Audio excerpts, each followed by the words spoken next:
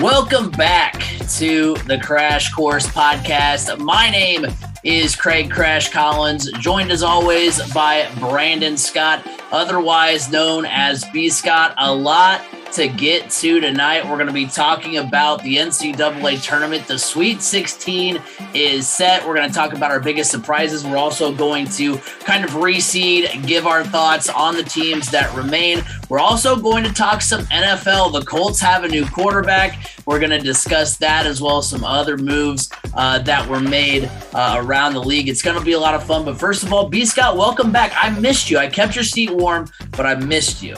Oh, that was you that kept the seat warm? Yeah. Wonder why it was like unseasonably warm. Unseasonably hot. I was like kind of humid. Yeah, it's good to be back. My 1 week back. I'll be gone again next week. It's just that time of year. I mean, we're talking, I was involved with the greatest NCAA tournament out there, the college wrestling tournament. And so, yeah, I'm back from that. Getting ready to head off to the women's Final Four next. So yeah, so B. Scott's stuff. Keep him busy, doing all the things. Hey, we're proud of our guy. We're proud of our guy, B. Scott. So and if I say anything funny tonight, it's because I'm very much sleep deprived, and sometimes I feel like there is a purple aardvark standing in the corner of the room because I don't know. That's first of all, you're going to be like in Billy. Is it Billy Madison where he sees the penguin? Yeah, they're like, yeah, it's gonna be. Or is it Tom? No, not Tommy. Yeah, it's not Billy Madison. It is Billy Madison. I was gonna say it was like because I know were you thinking like Big Daddy? Were you going Big Daddy? No, because I'm getting that one. I'm getting the one where he goes back to school, and I'm getting the golf one. Oh, why can't I think of the golf? Yeah, one? Happy Gilmore. Happy Gilmore. That's it. Yeah. So yeah, Billy Madison's one with the dancing penguins. Yeah. So that's what B. Scott's going to be seeing. He's not going to be seeing me. It's going to be. He's like, man, do we have a dancing penguin on the podcast last week? I can't remember. But yeah, glad to have you back because we're going to be talking about, you're covering a lot of NCAA championships, and we're going to talk about another one right now, and that is the NCAA tournament. The Sweet 16 is set. In the opening round, you had number 11 Notre Dame winning their first four matchup in a game over Rutgers, 2-overtime thriller. They advanced to the round of 32 with a 78-64 win over number 6 Alabama. Comac Ryan hit 7 threes, has scored 29 points. I mean, kind of insane. What this Notre Dame team is able to do because, we did our preview at the beginning of the year and it was none of these names that have come to the forefront for the Irish. And yet here they are, or here they were at least getting to the round of 32. Number 12, Indiana loses, they win their first four game over Wyoming. They lose 82-53 to number 5, St. Mary's. They had a 21-17 lead with 8 minutes to play in the first half.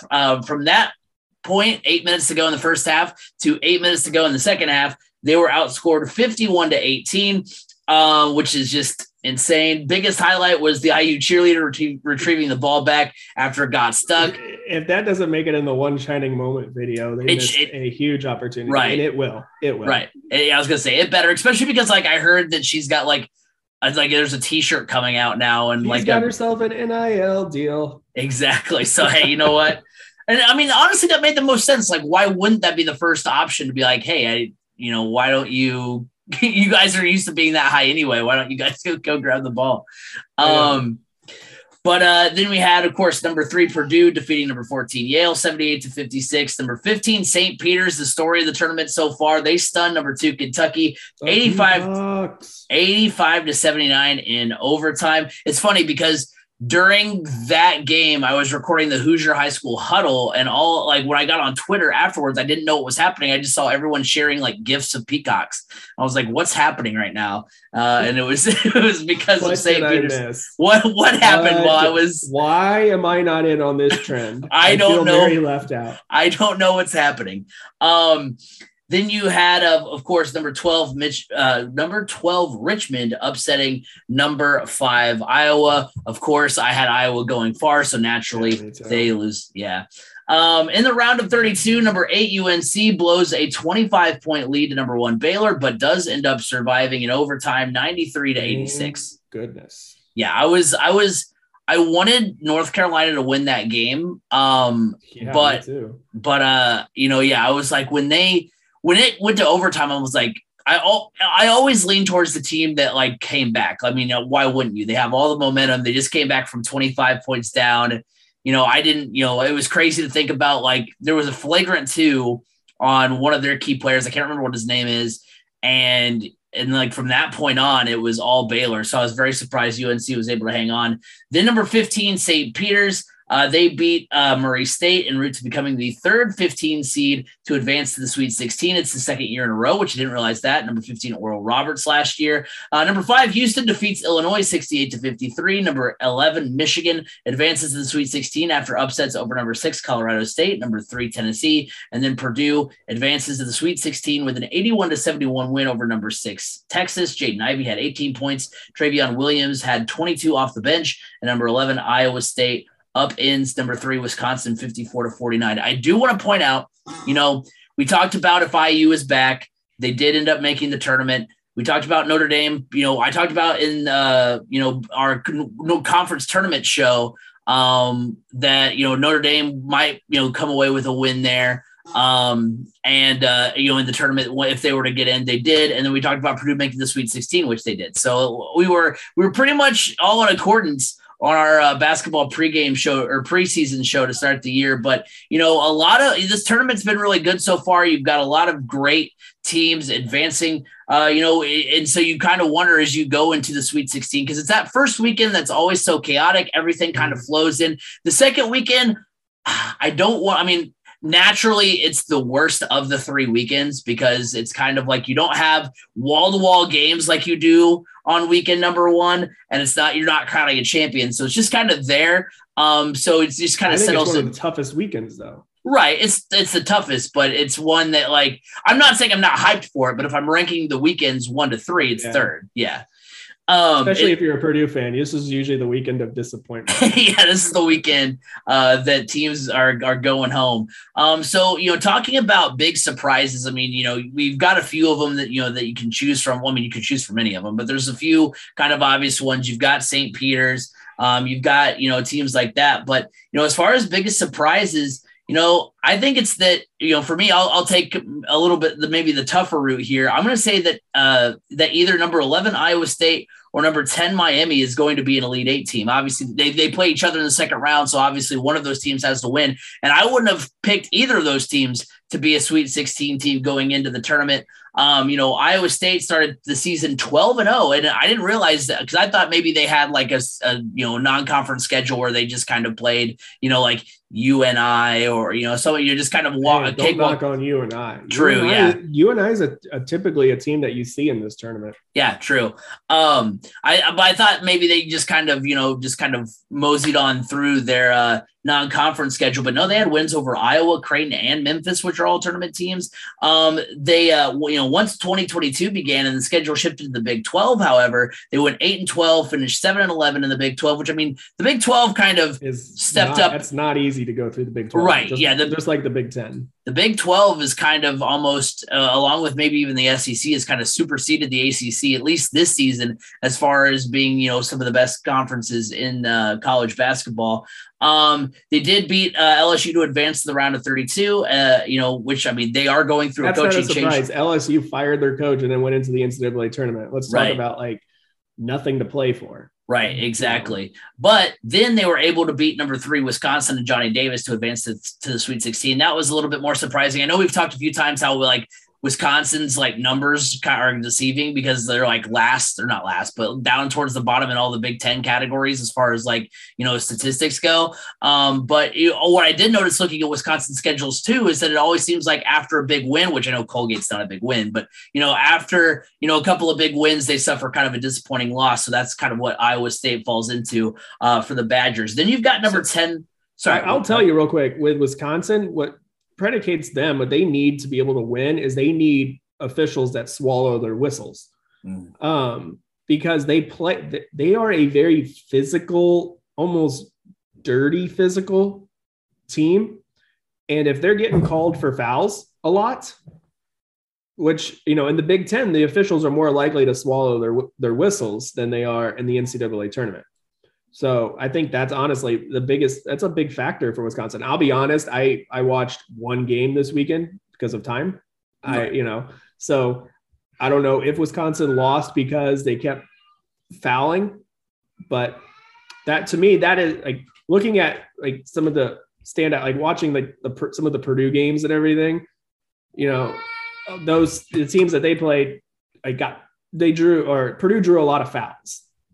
So I don't know if that in turn that hurt Wisconsin because they are a kind of dirty physical team and they got more fouls called on them than they typically do in the Big Ten. Yeah. I mean, that's, I had the game on. I wasn't like super, in tune, I was making the outline for the podcast, but yeah, I mean, it was one of those low scoring, knockdown, drag out type of games. So, that's entirely possible if that was the case.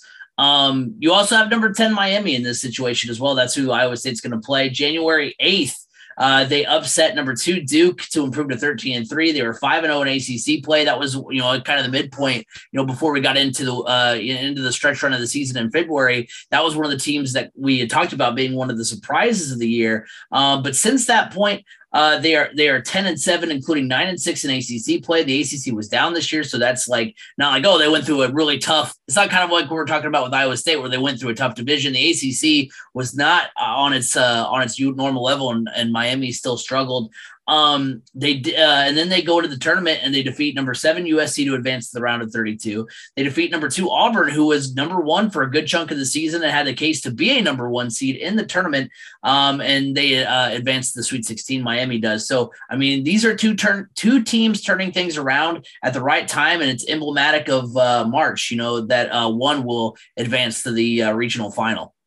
Yeah, I guess for me, the biggest surprise is how big of a letdown the Big Ten has had. I mean, this was a conference that had high aspirations to advance several teams, and it looked like they could. I mean, looking back, when you looked onto this season, if you would have said the Big Ten, Purdue and Michigan are in the Sweet 16. Okay, yeah, but Michigan making it is kind of a surprise that with how they've played this year. And then to see Iowa get bounced in the first round was very surprising because, I mean, I was at the Big Ten championship game and they looked really good. Like this was a team poised to make a run, but it just goes to show you maybe they were riding way too high after that Big Ten championship win. And, you do crash off of those types of highs. So maybe losing in your conference championship game is a better thing. I don't know, but for them to lose to Richmond, it was like, to me, that was the biggest surprise because there was a lot of people, if you look at experts brackets, they had Iowa in the Final Four. I didn't have Iowa going to the Final Four, but I had Iowa at least advancing to the Sweet 16. I didn't think they would lose that early. So it was a shock. That was my biggest surprise, just how underperforming the Big Ten has been. Now, I mean, obviously some of the things like Michigan State losing to Duke. Okay. That happens. Wisconsin losing is kind of a surprise as well. Not really at the same time. I did have Wisconsin beating Iowa State. I did have Iowa State advancing to the second round, but I didn't have them going any farther than that. So yeah, I mean, entertaining first weekend. I'll say that. I mean, it had all the storylines you need. And it sets up for a really good Sweet 16, Elite 8. I will say on the Purdue front of things, that bracket could not have opened up any better. True. Like Purdue fans say every year, it's not about who you play, it's about when you play them. And also it's not about like your seed, it's about how the bracket falls. And this honestly is the best chance for Purdue, even better chance than when they were 2 seconds away from making the Final Four a couple of years ago and failed to. But yeah, it's kind of opening up perfectly as long as they stay poised and, focused, because that could be their big, for Purdue, the only thing that's going to stop them from getting to the Final Four is them. Yeah. I mean, that's fair. So is Purdue and, So Purdue, looking at the matchup in the East bracket, if you're a Purdue fan, you're definitely pulling for North Carolina to beat UCLA because you've already beaten North Carolina once this year. And that was with one of their better players who's now out. A guy that actually torched Purdue, I think for like 31. He's out with an injury now. So you're hoping more along the lines for North Carolina, just because you feel like UCLA can get hot. I do feel like, though, if Purdue met UCLA, Purdue's size would be a huge advantage. And UCLA maybe be without their top scorer, who went down with a pretty bad high ankle sprain. So I hate saying that. I'll just be honest. I hate saying that. Like, come on. He went down with a high ankle sprain. I just got done covering a tournament where there were guys wrestling that were trying to win championships with no ACLs. Like, they tore all their ACLs and they're like, yeah, I'm still going to compete. Like, it's a championship where a guy won a national championship several years ago after he broke his ankle in the match. He kept wrestling and won. I sprained my ankle. I can't play for a month. Stop. Purdue and Michigan are the only two Big Ten teams left, correct? Yeah. Yeah. After having 9 bids to the tournament, which that's just kind of the carnage too, because there's multiple in each, bracket and that kind of thing. But yeah, honestly though, I'd almost rather, if I'm a Purdue fan, like, first of all, I'm just going to say it. I know we talked about it a little off air. I'd be a little nervous about St. Peter's just because of the magical element of March, but also I'd almost rather play UCLA just because UNC is so Jekyll and Hyde, like we saw in the Baylor game. When they're on, they're on. When they're off, like the last 10 minutes of that, second half, they're off. So you don't know what UNC team you're going to get. I'd be more willing and more apt to want to face a UCLA team that is a little bit down from where they were last season's run. And also, they beat Akron and St. Mary's, which are good teams, but they didn't overwhelm you with their wins in those two games. And actually, a lot of people had picked St. Mary's to beat UCLA, actually. Yeah. So for them to pull that off, I will say this though. I'm leaning more like, if you're a Purdue fan, you should want UNC to win. But if you think about it, you are right. UCLA is the better matchup for Purdue. One, also because you're playing these games in Philadelphia. If you're playing UNC, that's not that far of a drive. I mean, it's far, but it's still not that far of a drive for UNC fans. They will make that trip. Yeah. But do you really think a ton of UCLA fans are going to fly across the country to Philadelphia? No, most likely not. Most likely not. So I think it's a better matchup for you because of location and whatnot. So there's points both ways, but you are right. Kind of be worried about St. Peter's, but at the same time, like I told you off air, typically when you see these types of runs, a majority of the time the magic ends for a 15 seed in the second weekend. And look, they beat Kentucky. Kentucky's a really good team. Kentucky plays AAU ball though. Like, it's highlight reel, look at me, flashy, big dunks, and if that's not happening, then they crumble. Murray State is more like evenly matched, maybe a little bit better than St. Peter's. But what's going to be tough for St. Peter's against Purdue is, okay, you got Zach Edey. All right, he's on the bench. Well, guess what? Here comes Travion Williams. And while you're trying to figure out how to handle all of that size, boom, there goes Jaden Ivey flying past you to the rim. And then at the same time, it's like, Kentucky had size and good athletes. And like I said, Kentucky plays AAU ball. Purdue plays team ball. It's a lot harder to beat a good team that plays team ball than a team that plays highlight reel AAU ball. So it's like, I know the entire country is going to be rooting against Purdue. It's going to be Purdue versus everybody else because they all want to see St. Peter's keep moving on. That's just natural.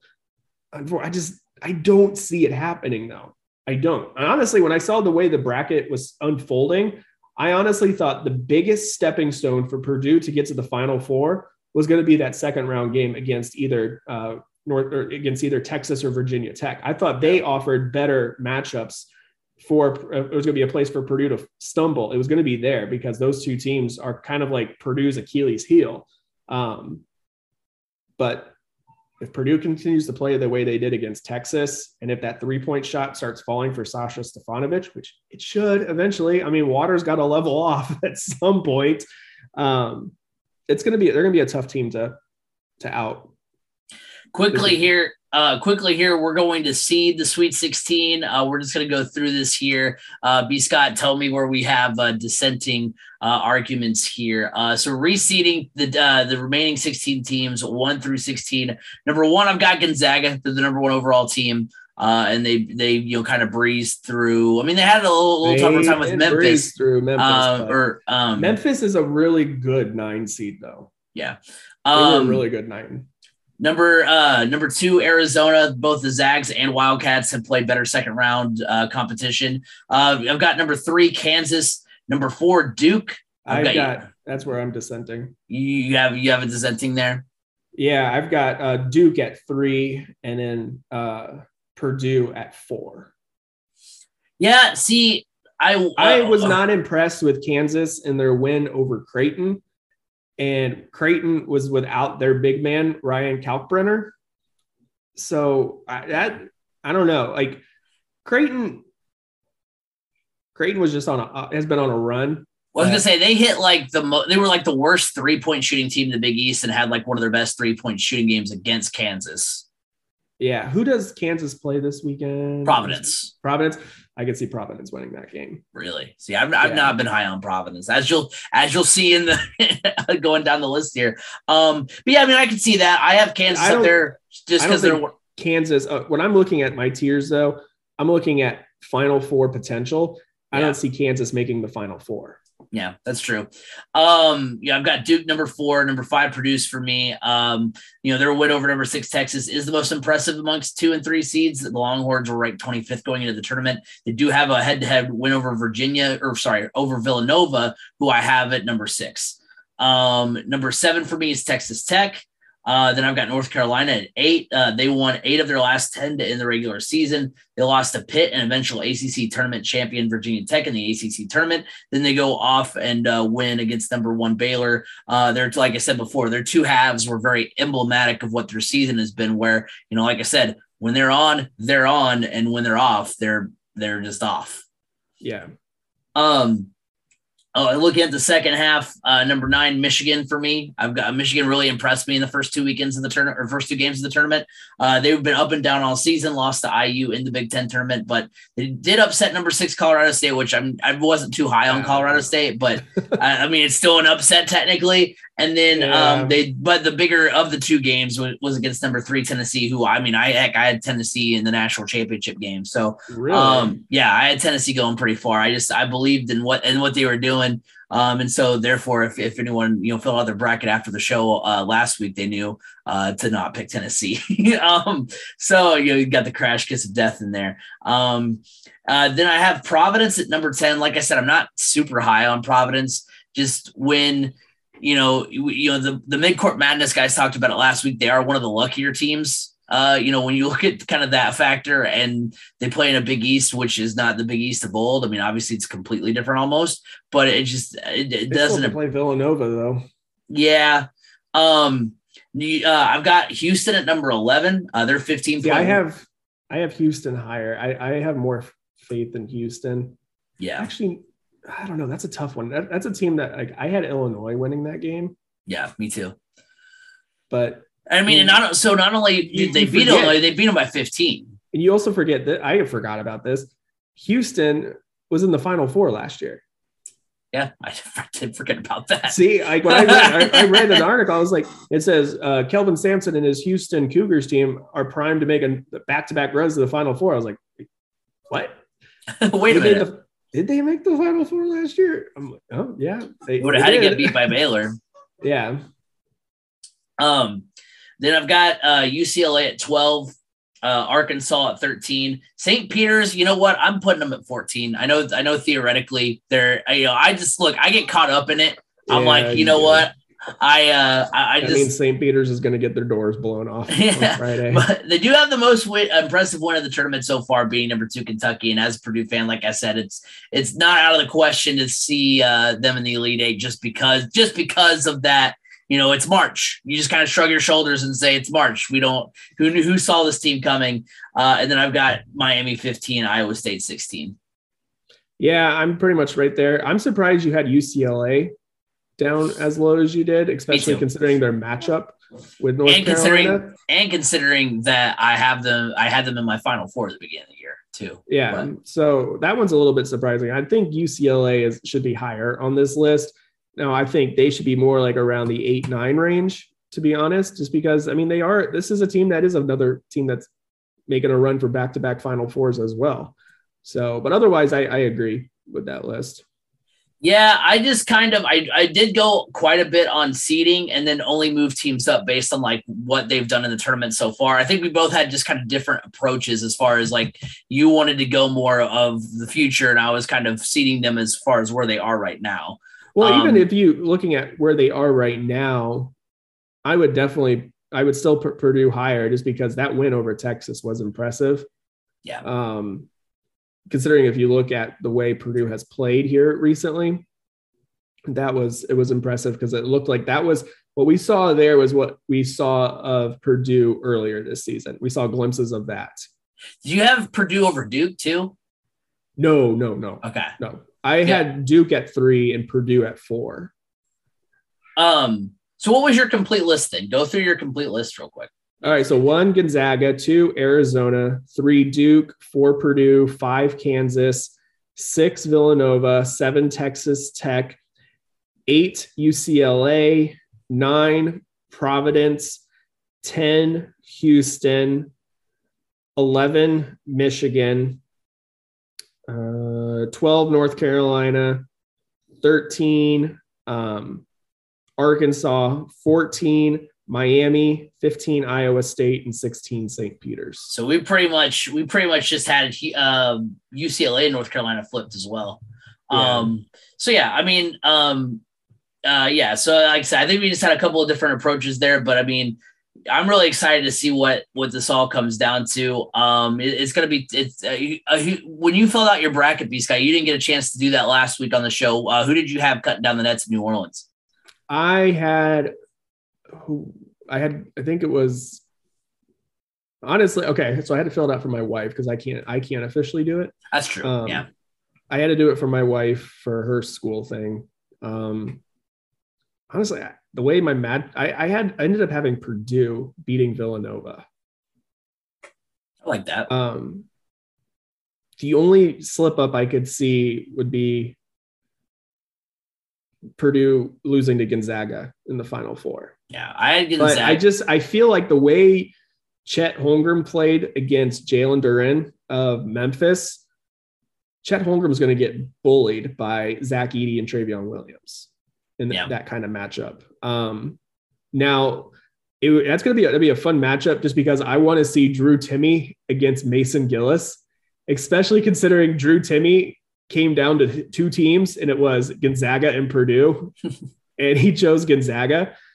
So I really want to see that matchup just because of, Mason Gillis is like workhorse, like wear your hard hat and grab your lunch pail and go to work type guy. I remember I called a new for Anita SRN. I called Beach Grove Newcastle one year. It was like, and Mason Gillis was one of the players for Newcastle at the time. So he's one of these guys that, when Purdue was starting to look like they were going to get out rebounded completely by Texas early in that game, I was like, why is Mason Gillis on the bench? He's our best rebounder. They brought him back and it was like a switch flipped and they began getting rebounds because he's just hard nosed. He goes and gets the ball and does what he's got to do. I think he's one of the best players on that team. Yep. Without Mason. And what's funny is that when Purdue beat North Carolina last, they did not have Mason Gillis in that game. He was suspended because he had a DUI, I think it was, over the summer. He got arrested. He got arrested because he had a bunch of cases of Sun King. Oh, that'll do it. Underage. So, but yeah. I had Purdue beating Villanova. I don't think Kansas makes it to the Final Four, and I don't think Arizona makes it to the Final Four, and I had Gonzaga making it to the Final Four. Yeah. I had Villanova I think I had them beating Kansas. Yeah, Kansas is in their bracket. And then I had I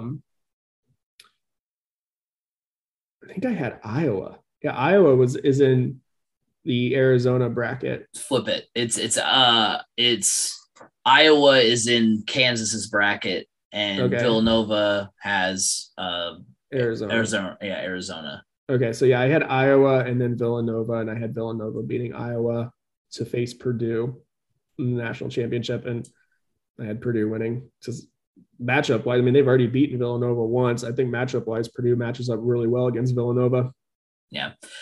I was on the fence really all last week about whether or not I thought Gonzaga was actually for real and going to get it done this time, because they're one of those teams that the last few years has been kind of like, I'll believe it when I see it. They've come really close, but then it just seems like in the bigger moments they've not been able to execute. I did end up going with Gonzaga to beat Tennessee in the national championship game, which obviously Tennessee can't do that now, but I think I had like Tennessee against Kansas in the Final Four, and then Georgia against Gonzaga against who'd I have coming out? UCLA? Maybe UCLA. I was like, it definitely wasn't Baylor, but yeah. Now watch, we're all going to be wrong, and everybody's going to get their wish. The media will get their wish, and Duke will be cutting down the nets, and it's going to be an epic fairy tale ending for Coach K. Yeah. Hey, look, I'll end the NCAA tournament conversation on this. In my tier list, I did have Duke up there, and I was like, the only reason I have them up there in the national championship conversation is because of,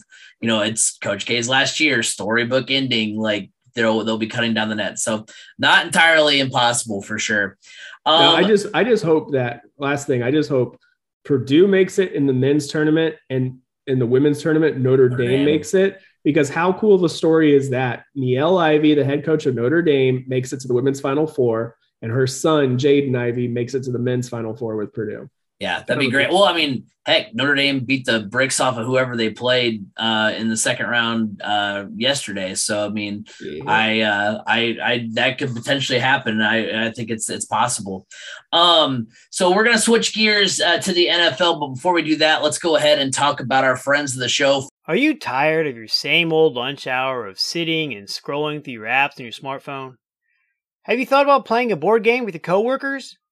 Eat Lunch and Board Game is a podcast dedicated to telling you about board games that are great for lunchtime fun and some that are probably better saved for after work hours. I've been playing games at my office for over 4 years now, where I have made new friends and business connections that have been very useful.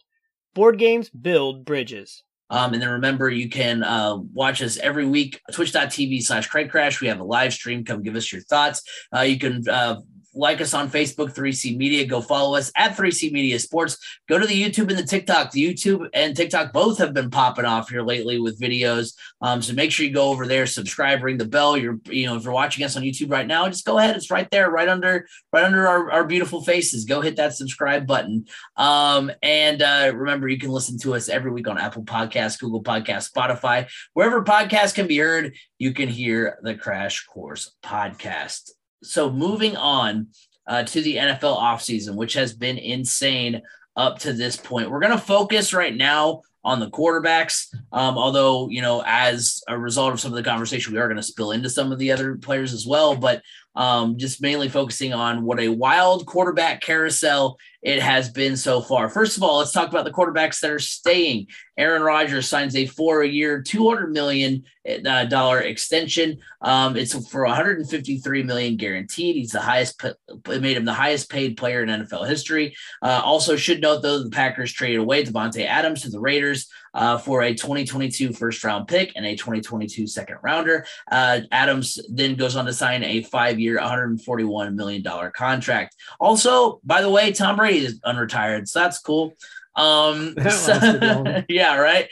Dude, my favorite is, I don't know Brett if I said Favre stayed retired longer the first 6 times than Tom Brady. I don't know if I sent this TikTok to you, but if I didn't, I'll try to find it and send it to you. It's basically like it's Tom Brady retiring, and then it cuts to him like like his kids like just asking him nonstop questions like, Dad, get me this, Dad, get me that. And then it cuts back to Tom Brady like, I'm coming out of retirement. My place is on the field. I can't take my kids anymore. So it's pretty funny. But not to retire. Right. He's like, you know what? I've decided I'm going back. I can't deal with this. Quarterbacks on the move. We had quite a few of those. You have the Broncos. They acquire Russell Wilson. Denver trades Drew Lock, Noah Fant, tight end, Shelby Harris, and first and second round picks in 22 and 2023, and a fifth round pick in this year's draft to Seattle for Russell Wilson. Seattle also trades Denver their 2022 fourth round pick.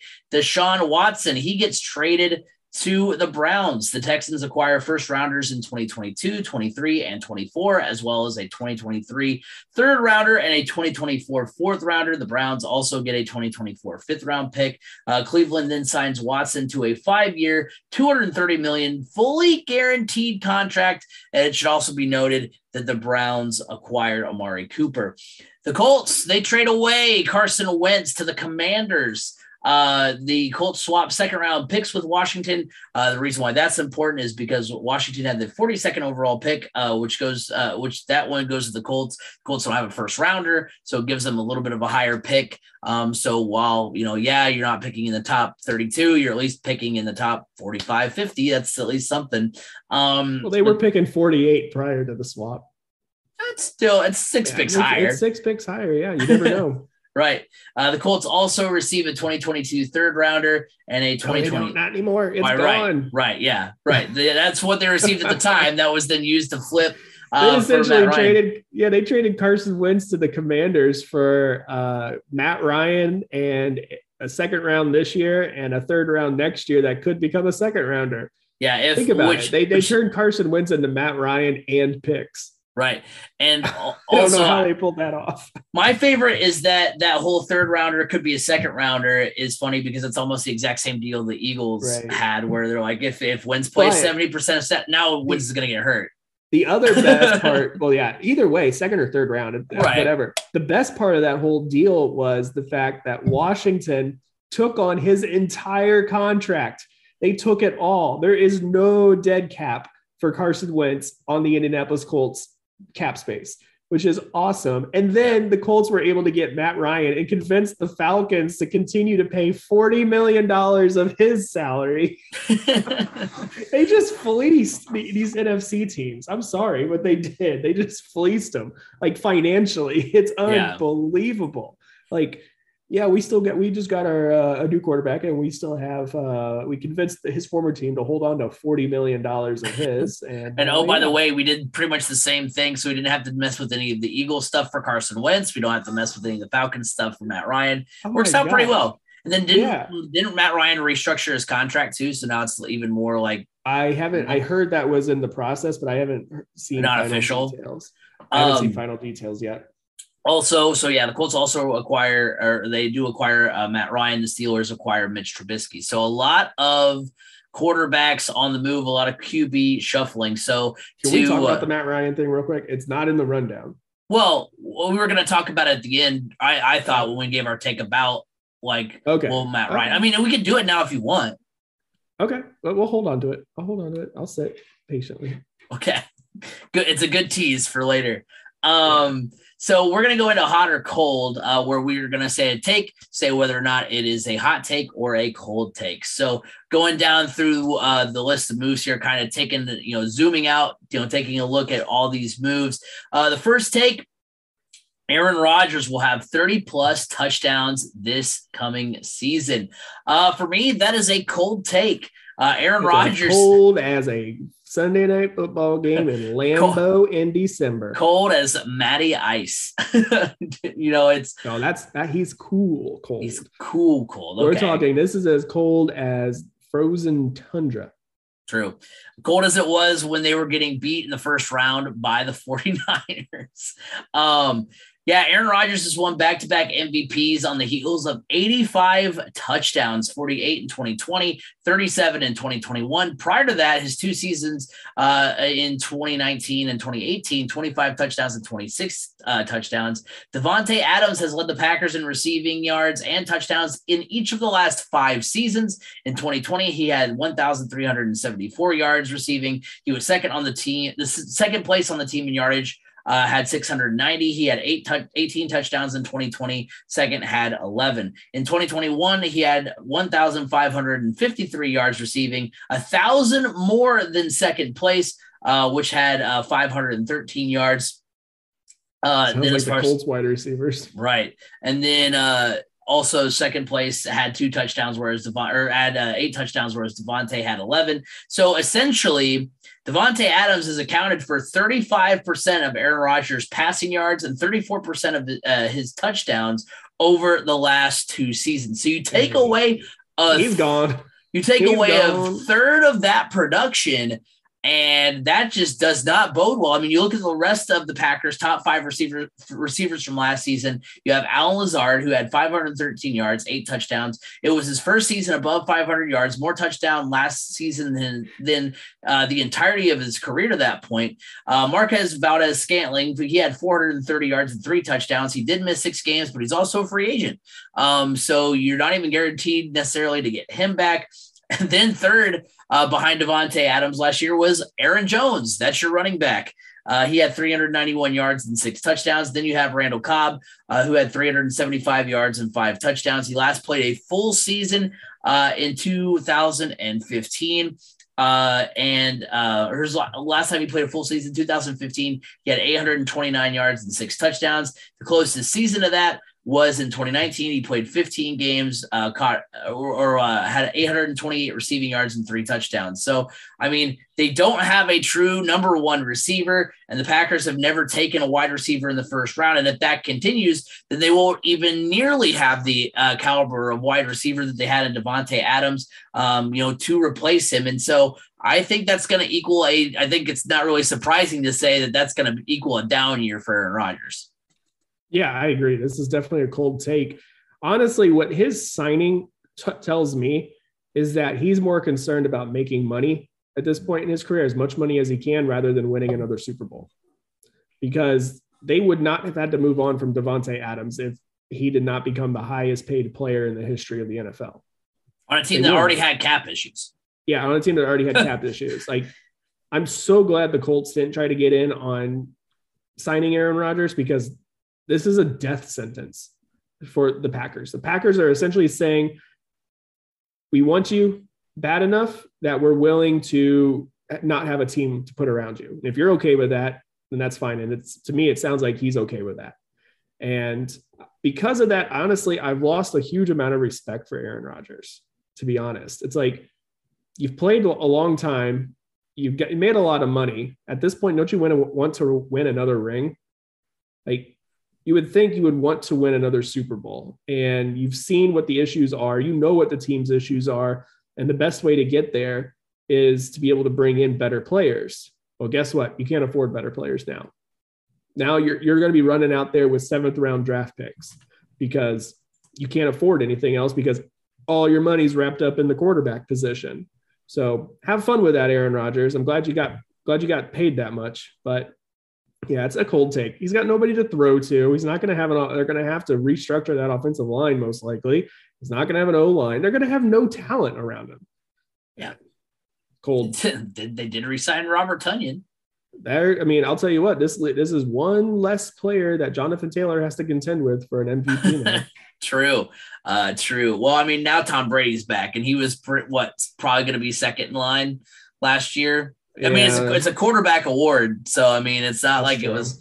You needed Herculean efforts from Cooper Kupp and Jonathan Taylor. You need a few trick plays where Jonathan Taylor throws touchdown passes to Matt Ryan, because let's be honest, we don't have any other receivers. So right, exactly. We lost Zach Pascal today. Did you see that? I didn't see that, but I'm not surprised. Zach Pascal to the Eagles.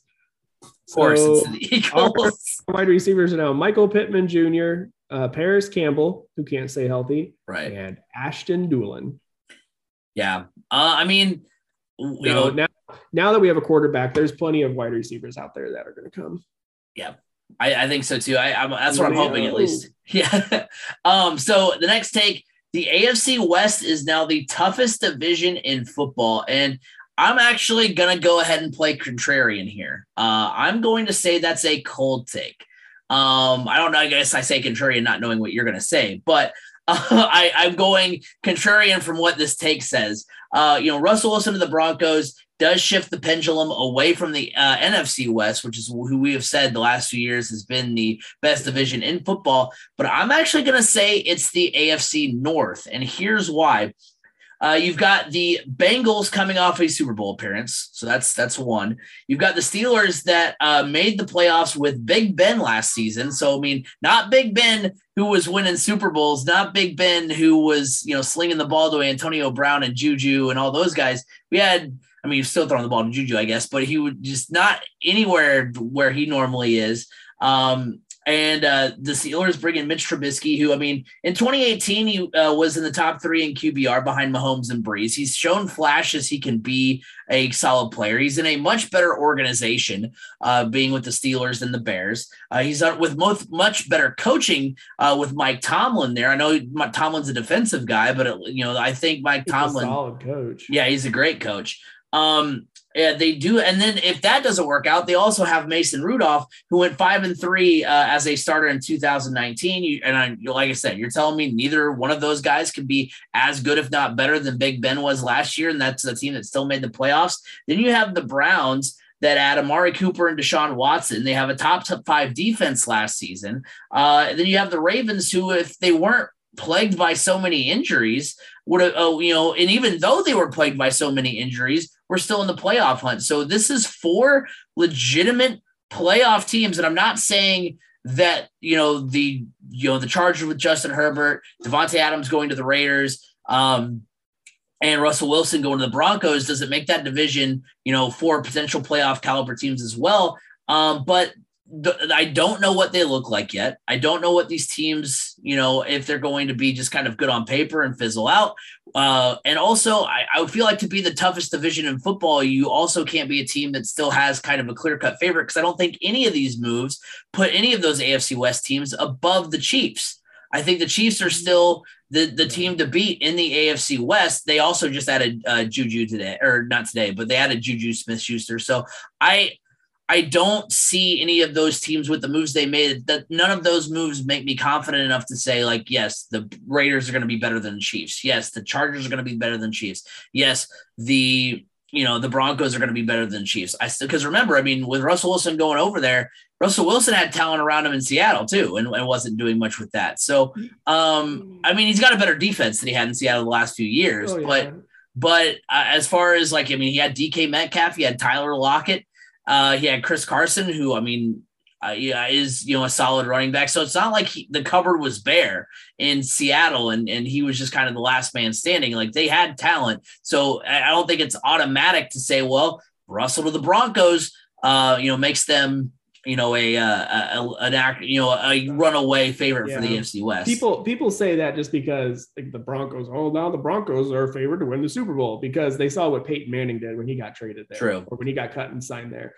Oh, it's Peyton Manning all over again. No, not really. That Broncos team was good, and they were literally a quarterback away from being a Super Bowl. That was literally player. The final piece. Yeah, that's all they needed. That defense was stellar. I think this is a hot take, to be honest, because you basically argued against your own argument. You basically contradicted it, essentially. Like, when you look at the AFC North, who's better than the Bengals, really? The Browns can be. I don't think the Bengals are not the runaway favorite like the Chiefs are, in my opinion. See, but I think when I look at the AFC West, I don't have a ton of faith in the Broncos. I don't think the Broncos are going to go all of a sudden be knocking on the door of the Super Bowl, but the Chargers have made the right moves to put themselves right up there in the conversation with Kansas City, to be honest. what we saw this past year is Kansas City is beatable. People have figured out now how to handle Patrick Mahomes. Yeah, they still can win a lot of games, and they do, but it's not like, oh man, how are we going to ever stop this guy? Teams have figured it out. It's just a matter of, can they do it? And some can, some can't. I feel like the Chargers have made enough moves to, put themselves up in that conversation with the Chiefs. Now, the Broncos, I think, are right there in third, and I still put the Raiders last just because they did lose a lot defensively.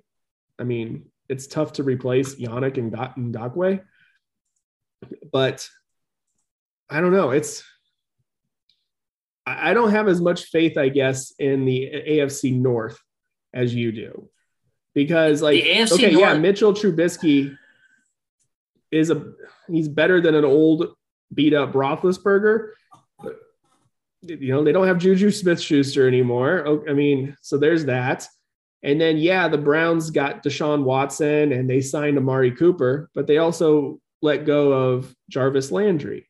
And I don't have faith in the Browns until that organization can actually prove to me that they are good enough, or they can handle having good players and actually put a solid game plan together. I feel like the coaching and the front office there just can never get out of their own way. And they've had teams in the past that are really good teams.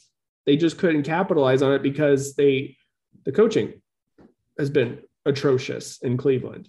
Baltimore, I feel like Baltimore is on the decline, to be honest. I feel like Lamar Jackson is working his way out of there. I feel like right now I have more faith in the AFC West being a dogfight for that division title than I do the AFC North. I think the AFC West gets more teams into the playoffs than the AFC North. I wouldn't be surprised if the AFC North only got 2 and then the AFC West got 3. Yeah, look, it's the AFC in general. I was going to bring it up. AFC in general is I was talking about it today with my dad. I was like, what's crazy is the fact that there are almost literally twice as many teams you can talk about being in the playoff hunt in the AFC as there are playoff spots. The only 3 teams I would probably I am ruling out already are the Texans, the Jets, and the Jaguars. Those are the teams that you would say are definitely, you could talk yourself into the Dolphins. You like the Patriots, you like the Bills, all 4 AFC North teams, all 4 AFC West teams, the Titans and the Colts. That's 13 of 16 teams, whereas on the NFC side, you've got Tom Brady, assorted others. You've got Aaron Rodgers, assorted others. You've got the NFC West, which is still good. They just are down a peg without Russell on the Seahawks. And then you've got the East. The NFC West is falling apart. It's definitely not the best. It's definitely not the best division anymore. No, it definitely not. And the Rams are the clear-cut favorite now, whereas last year being in that division. The Rams are a clear-cut favorite. And basically, it's all 4 division winners you can confidently predict right now. But so I guess my question is this, and this, I guess we have 2 different definitions of we're basing on 2 different versions of tough, like what division's tough. Because I agree, there's a very good chance that there could be 4, or not 4, but there could be more AFC West teams than AFC North teams. But I don't think that necessarily means it's the toughest division. What I'm basing it on is can you say you are more confident today with the Cincinnati Bengals winning the AFC North than you are the Kansas City Chiefs winning the AFC West? Yes. Okay. And then I'm the opposite of that. I have more faith in the Kansas City Chiefs winning the AFC West than I do the Bengals winning the North. And that's what I'm basing on. It has nothing to do with, a little bit to do with Russell Wilson being traded to the Broncos. I think, that division got better hands down, but it's going to be tougher for Kansas City to win it because can the Broncos steal one from the Chiefs and help another team out like the Chargers? Yeah. That's what I'm looking at. It's not going to be as easy for the Chiefs to win it now. It's not like, okay, we have 2 games against the Broncos. Good. That will be a big help. It's not like when you look at the Colts and you look at their schedule and you go, okay, we got 2 games against the Houston Texans. Okay, good. That helps. Those are 2 good, easy games. You'd like to think. We saw what happened against the Jaguars. Yeah, well, we haven't won in Jacksonville since what, 2013? Yeah, that's something true. Like that, something ridiculous like that, or it's 16, I think. I don't know, something ridiculous. So, but that's why I said the Houston Texans. Yeah, I know. But it's possible that the Chiefs are still going to make the playoffs, and they're going to be one of those teams right up there at the top of the AFC West. But there's a chance that they could slip up now. There's in that division and lose one to the Broncos, and all of a sudden, bam, the Chargers have the tiebreaker. Chargers win the division. Yep. I think it's more possible because the quarterback situation for all of those teams is 100% truly solidified. Yeah.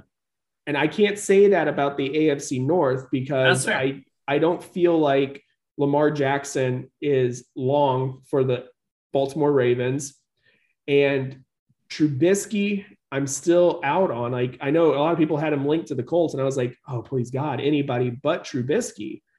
Well, there was other people I didn't want to, but yeah.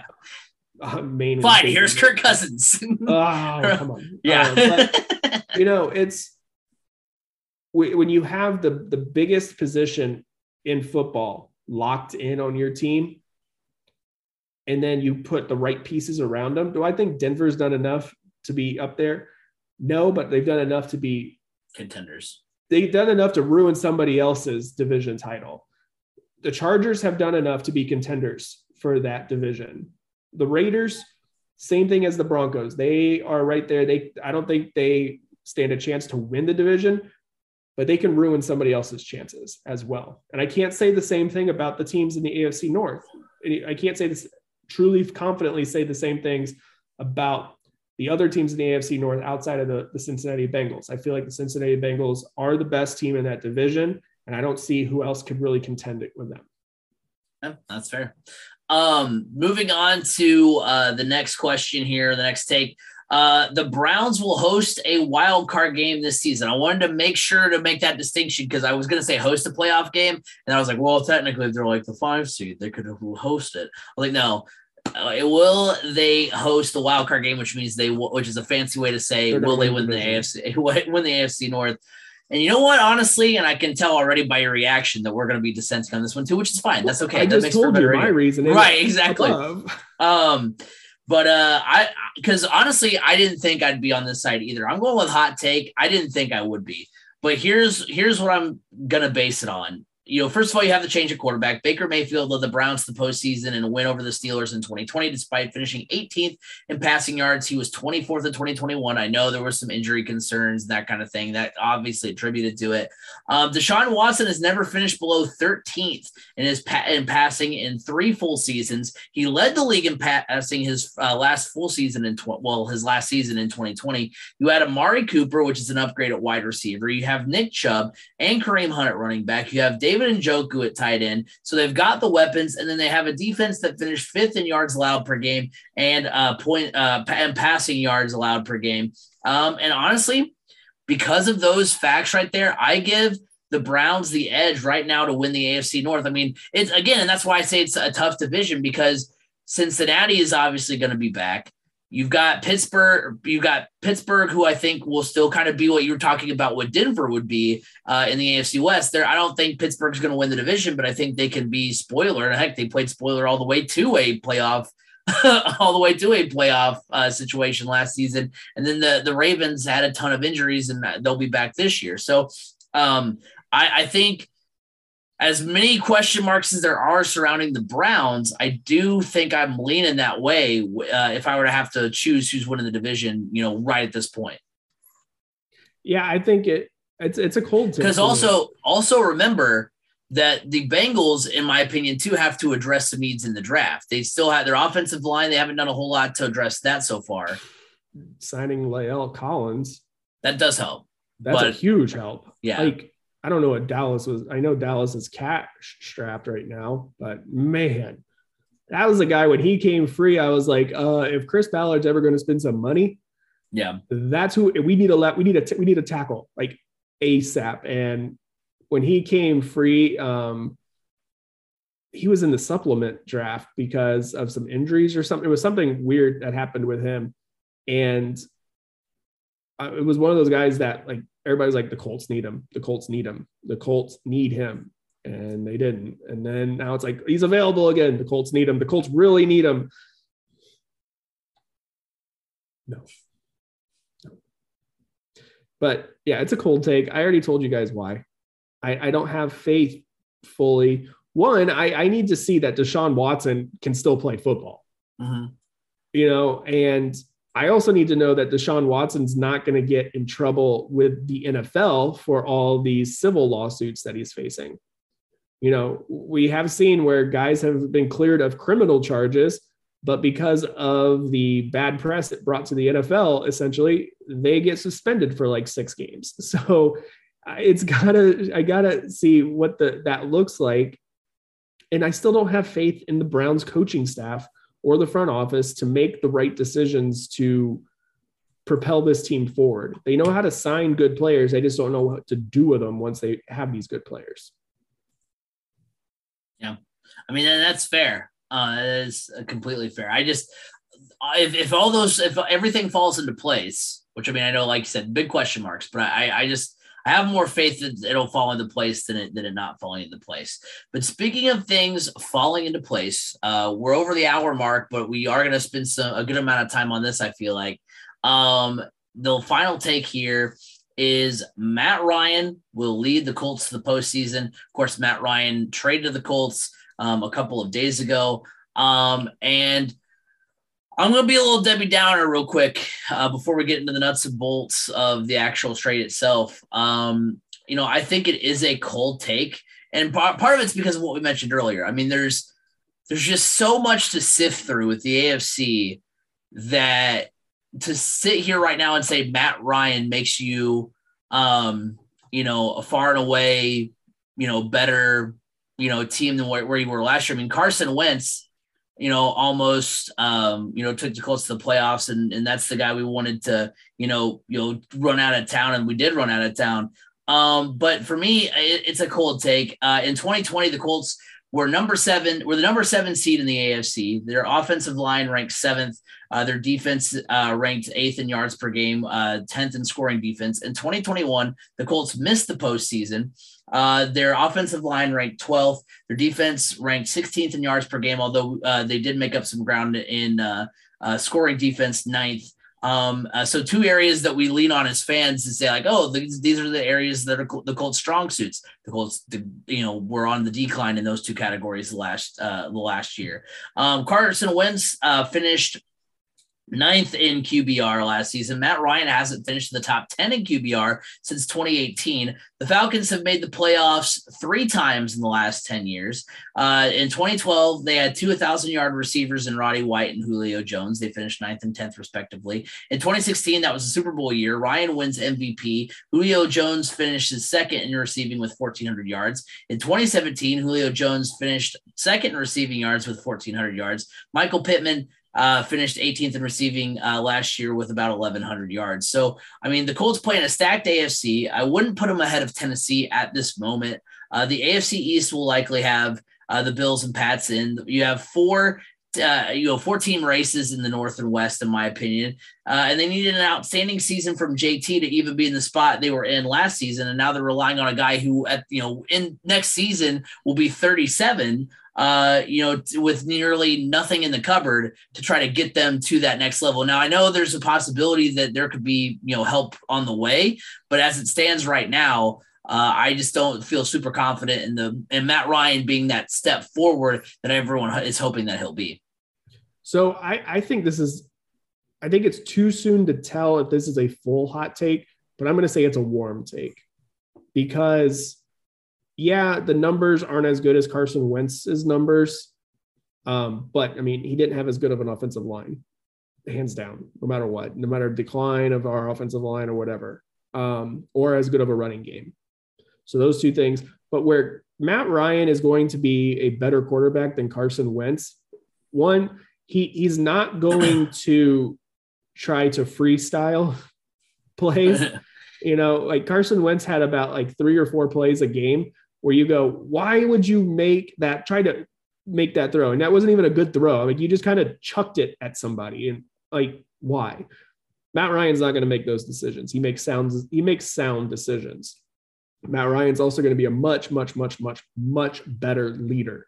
Matt Ryan is more built in the Peyton Manning mold than Carson Wentz. Peyton Manning, Andrew Luck type mold. He's a locker room guy. He's a leader, which is what this team needed. If you're reading into it, you're noticing Carson Wentz was not that guy.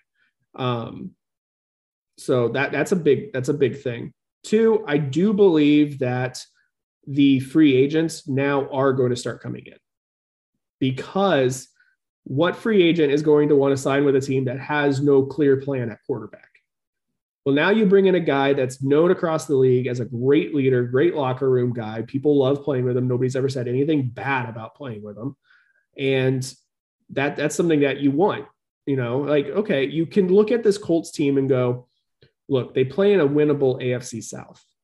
They either win the AFC South or they're not getting the playoffs. That's the nature of the AFC.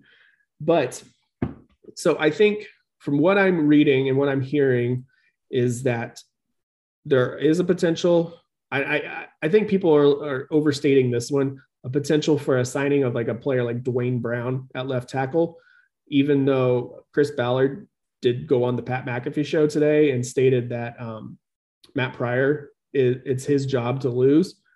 But I wonder if he's going to bring somebody else in still, just because you need depth anyways, because the depth was not there last year. But you look at it, there's also, they're talking, one of the players that's heavily connected to the Colts still is Tyrann Mathieu, or Matthew. Matthew, yeah. Matthew, the honey badger. Yes. He has talked about, he's very heavily connected. So that's a big step. If you bring him in, that defense is going to be scary good. True. It's going to be really, really good. Because you figured out your pass rush situation by bringing in Yannick Ngakoue. I mean, that's going to be a really good defensive line. I know people are like, oh, they should have brought in Bobby Wagner too. No, you don't need Bobby Wagner. You're good. But then there's two wide receivers that are out there. I mean, that I think the Colts could potentially land one or the other. I don't think they land both just because, Ballard does not like to spend a ton of money. But they do need a veteran wide receiver in that room, because they could still draft somebody. They can early in the second round easily. I mean, a player like David Bell would be a good fit for this Colts team. They need a possession wide receiver that can go up, get 50-50 balls, and just make sound route running. So there's that. But I think I wouldn't be surprised to see either Julio Jones or Odell Beckham Jr. in a Colts uniform next year. Is it? What's Julio? Or sorry, not Julio. What's OBJ's like injury? Because he tore his ACL in the Super Bowl, right? Yeah, but typically now it's like 6 months. Okay. So he could be back by the start of the season, and that's his plan. He's already playing. He's saying that. But that's the thing. He could come back. You could get him for cheaper because of that. Yeah, that's fair. That's true. And he's openly stated on Twitter that he loves the signing of the Colts getting Matt Ryan. He thinks that's a great fit. OBJ isn't stupid. He doesn't just put stuff out there just to put it out there. He's smart. He's very calculated. It could be him trying. I think he realizes, I don't think he's going back to the Rams. And I think, but the Rams just traded away Robert Woods, so wouldn't that theoretically? Well, Robert Woods, they needed Robert Woods gone because he's just an injury risk to begin with. Right, but I mean that's one less receiver that they have, so they. Yeah, I don't know. I just feel like I don't know. He's setting himself up just for, trying to get anybody really at this point. But I'd be okay with that. And I'm also saying Julio Jones, because of the history that he does have with Matt Ryan. He didn't have an issue with Matt Ryan. He had an issue with the Falcons, which we're finding that's not uncommon. But you can point and say, well, he just didn't have a good year last year. He just wasn't himself. His quarterback was Ryan Tannehill. Are we all that surprised? I mean, this is a Tennessee Titans team that if Derrick Henry's not running people over, they lose. They're not winning the game on the back of Ryan Tannehill. He's a guy that's in there to manage the game. And, I think I have more faith in Matt Ryan completing more passes and being a better quarterback than Ryan Tannehill, to be honest. So I think, for Julio to be able to hook back up with a quarterback that made him a prolific wide receiver, a Pro Bowl wide receiver on a team that actually has a legitimate run game, that teams have to, pay attention to, which we all thought that with the Titans. I'll give you that. We all thought that would happen with the Titans, but when you don't have a quarterback you have chemistry with, it's not easy. So I do think the moves will be made. If the Colts do make the right moves in bringing in talent to put around him and protect him better, then this team makes the postseason. I mean, they were one brain fart away from Carson Wentz of making the postseason this past year. Right. And I think the defense definitely did get better. And everybody's like, yeah, but we traded away Rock Ya-Sin. Rock Ya-Sin's a cover guy. He doesn't fit the new defensive coordinator's scheme. He's not a zone. And he was a liability at times too, which I know but I will say last year was his best year playing. He made some strides, the reason they were able to trade him straight up for Yannick is because he played so well last year. So when you look at that, if you don't understand the style of player he is, it's going to be like, oh my gosh, now we had a weakness in the secondary and it got worse, but you traded one weakness to build it on a weakness that's now a strength. I don't think Rock Ya-Sin was going to fit the new scheme. And I think they have higher hopes for, they got Marvell Tell back, that's going to be big. Marvell Tell was a really good player until he decided to sit out with the COVID pandemic. He sat out and that affected his roster status. And then I think they're really high on Isaiah Rodgers, to be honest. And he's pretty good. I'm okay with that. I think that over the next few days, you're going to start seeing these moves be made. Now that they have the quarterback in place, because now there's the team's got a direction, and now the free agents will come. Yeah, I don't expect big time spending and everybody to come knocking down the door, but they're going to make the right moves, and it's going to be better than what we've seen in the past. I mean, obviously, Ballard is in a situation where he has to make a move at wide receiver now. He has to. Yeah. You lost Zach Pascal, and he was your second best wide receiver on the team last year, and he had like 300 yards. Yeah.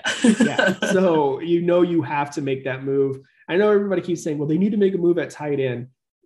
They re-signed Mo Alley Cox. They said re-sign Mo Alley Cox. We all knew that Doyle was probably going to retire. I still have a high hopes for Kyle Granson. He was a rookie last year and third on the roster. He wasn't getting much PT, but when he was out there, he was good. And I think you're going to see him take a big step this year, especially now that he's got a quarterback like Matt Ryan, who's, he's Matt Ryan. Yeah. He's not the same he was way back in 2016. No, he's not, but he's got such a high football IQ. He's going to, just by him being out there and on that practice field with these guys, he's going to make everybody around him better. Which is what the Colts need, to be honest.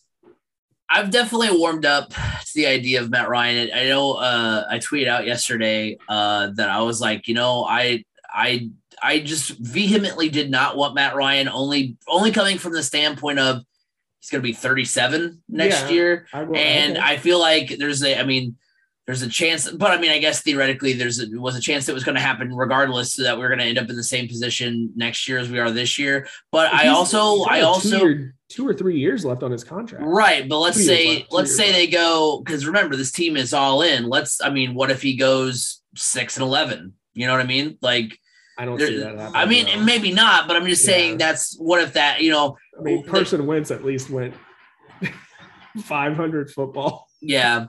So here's a stat that makes me feel really good about him being 37. In his career, he's only missed 3 games. Yeah, that's true. He's durable. I also like it from the standpoint, and it almost kind of feels like a do-over from the Phillip Rivers situation, where now you have a couple of years of a veteran guy who can help Eason, who can help Ellinger. That seems kind of the direction the Colts are. Eason's with the the Seahawks. Did he sign with Seahawks? Oh, yeah, we cut him last year, and he Ellinger. Ellinger, Ellinger, help kind of groom him on a little bit, and help him, because I think it's, like I said, I think it's kind of a do-over from Phillip Rivers, where you're like, okay, now we're going to invest in our guy of the future and have somebody, a veteran presence, develop him, rather than going out and getting someone this year from a trade or whatever, from the free agent market, who we want to be our future guy. So, yeah. I'll tell you, I wasn't as nervous as some people were that were saying, oh my gosh, we're actually going to go into the season with Sam Ellinger as our starting quarterback. I was like, could be worse. I was honestly, I was okay with that, because I want to see what Ellinger has. I think Ellinger, honestly, this is great for Ellinger. Like you said, he's going to be able to learn now from a good veteran presence in Matt Ryan. I think Ellinger has honestly what it takes to be the future starter for this team. I don't think that they need to go out and try to find another quarterback. I mean, they don't. I think Sam Ellinger has what I would want in a quarterback. He knows how to win games. Does he have the tangibles of size? No. Neither did Drew Brees or Russell Wilson. Right. So you got to realize that size, to an extent, isn't too big of a factor. And the thing is, with Ellinger, he is mobile, but he's not like a Kyler Murray or Lamar Jackson mobile who's going to get himself hurt. He's more of a pocket guy that can run when he needs to run, and he's solid. He's built solid too. I really like Sam Ellinger being the backup and potentially the starter someday. Yeah, I was okay. I was okay with Ellinger being the starter, just from the standpoint of, like, at minimum, you have a 3-14 season. You're picking at the top of next year's draft and potentially getting. Oh, I don't think he would lead them to 3-14. I'm just saying that. I know. I said at worst that would be the case. So at best, you find the quarterback of the future. Yeah. So you were saying you weren't too high on Matt Ryan and you're warming up to it. Who would you have, based on the QB market, who would you have gone after and taken? I wanted Baker, to be honest. I wanted Baker from the standpoint of, I think, but zooming out from it, I kind of see why. That's why I'm saying I'm warming up to Matt Ryan, because zooming out from the situation, because I'll be honest, the only thing I saw with Matt Ryan through this whole entire process is 37. We were trying to get a future guy and get out of quarterback purgatory. Why are we trying to go get a guy who's 37 years old? And so, I mean, Baker's younger. Maybe he needs a fresh start, or he needs a change of scenery. They talked about on the Herd about how he more fits that, how he fits that more underdog role, which, I mean, being kind of jettisoned away from Cleveland kind of gives him that extra edge that he always plays with anyway. He was hurt last year. So, I mean, it's eerily similar to kind of how things were with Carson Wentz, which that's why I'm starting to warm up to Matt Ryan, because theoretically you don't want to have to go through that again if you're the Colts. So that's where like I said, I'm warming up to the idea, because I'm like, well, this is basically a Phillip Rivers to Carson Wentz do-over where, we were okay being like, all right, Rivers, one season, goodbye. Whereas, maybe if Rivers had stayed another season or two, maybe we would have Eason or now Ellinger being, the starting guy and be moving on and have our quarterback of the future, where now it's like, okay, now we buy ourselves some more time with Ryan to then have a good quarterback, be still in contention, a guy who protects the ball, like you said, a guy who will then help groom the kind of veteran presence you want to help groom a future guy, rather than going out, selling whatever you need to sell to get Baker Mayfield, thinking he's going to be the future and having another Carson Wentz type situation. So that's how I was approaching that. I was approaching it. All I was seeing was the big 3-7, but now, zooming out from that, I'm like, okay, I can see a lot of the other good qualities of getting a guy like Matt Ryan. Right. Especially when you look at the Browns were asking a first rounder for Baker. It's like, really? We don't have one. Sorry. One, we don't have one until next year. And two, you are hearing stories. You're hearing things that he was not a good leader within the locker room.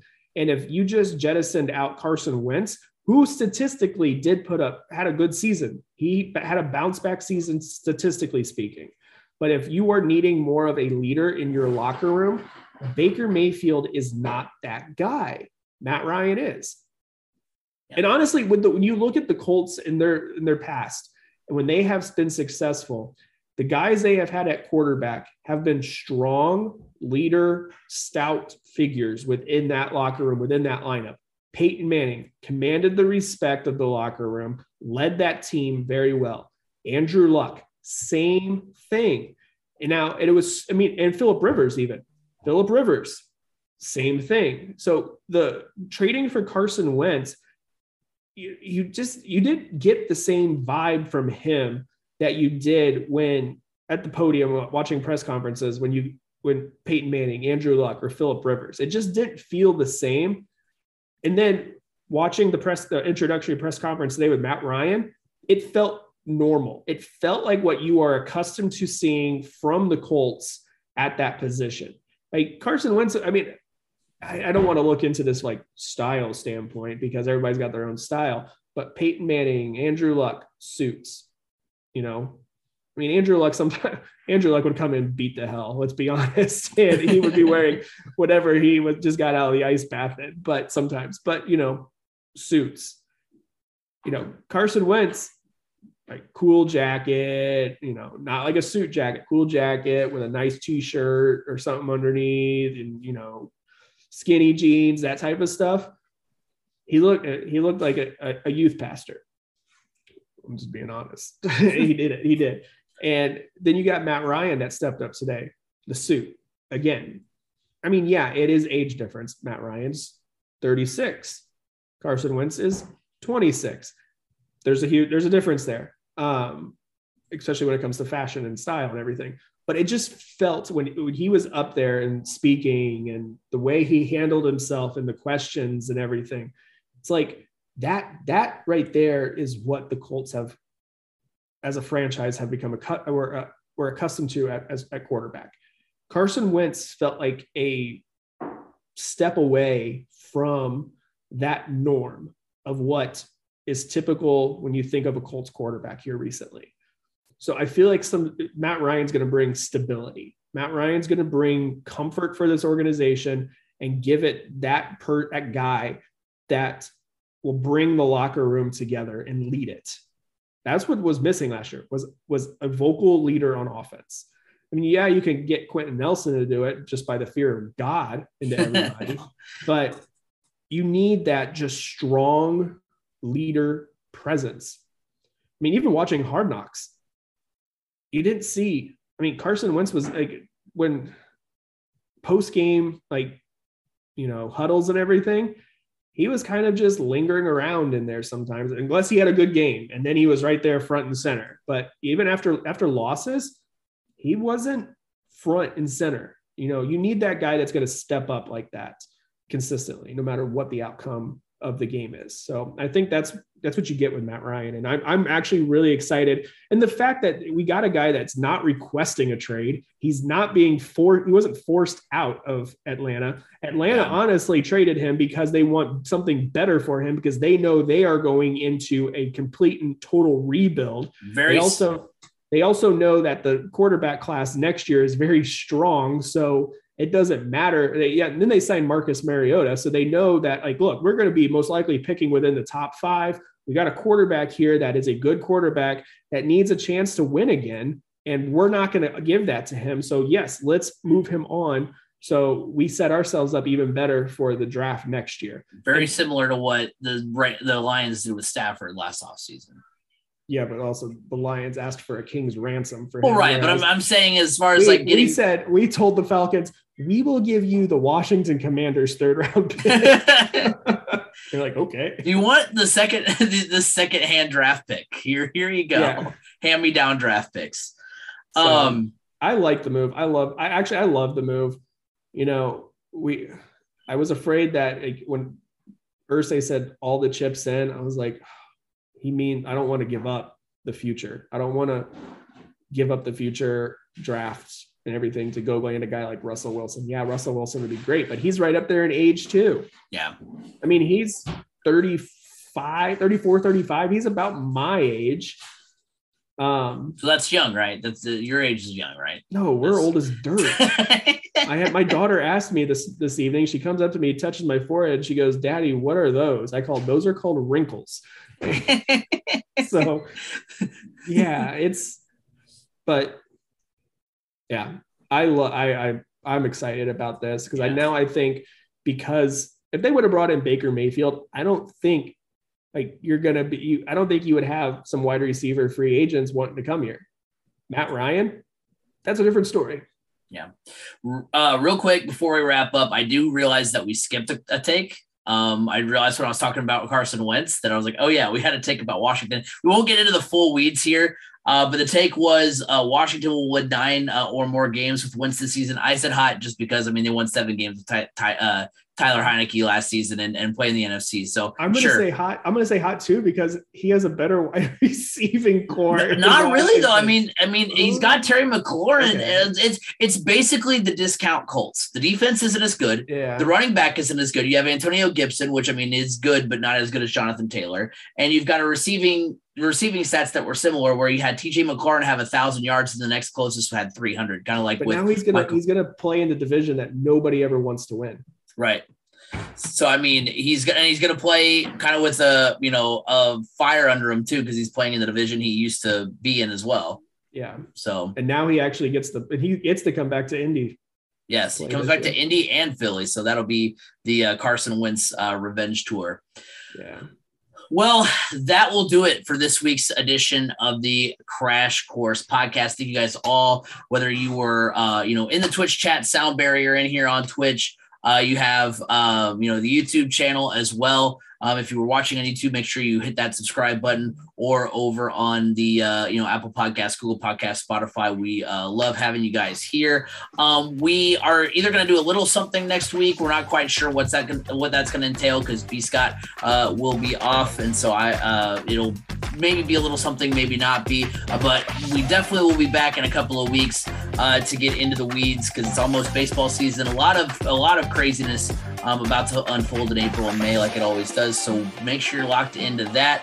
Remember that you can like us on Facebook, 3C Media. You can follow us on Twitter at 3C Media Sports. Like I said, go subscribe to the YouTube. Go check out the TikTok.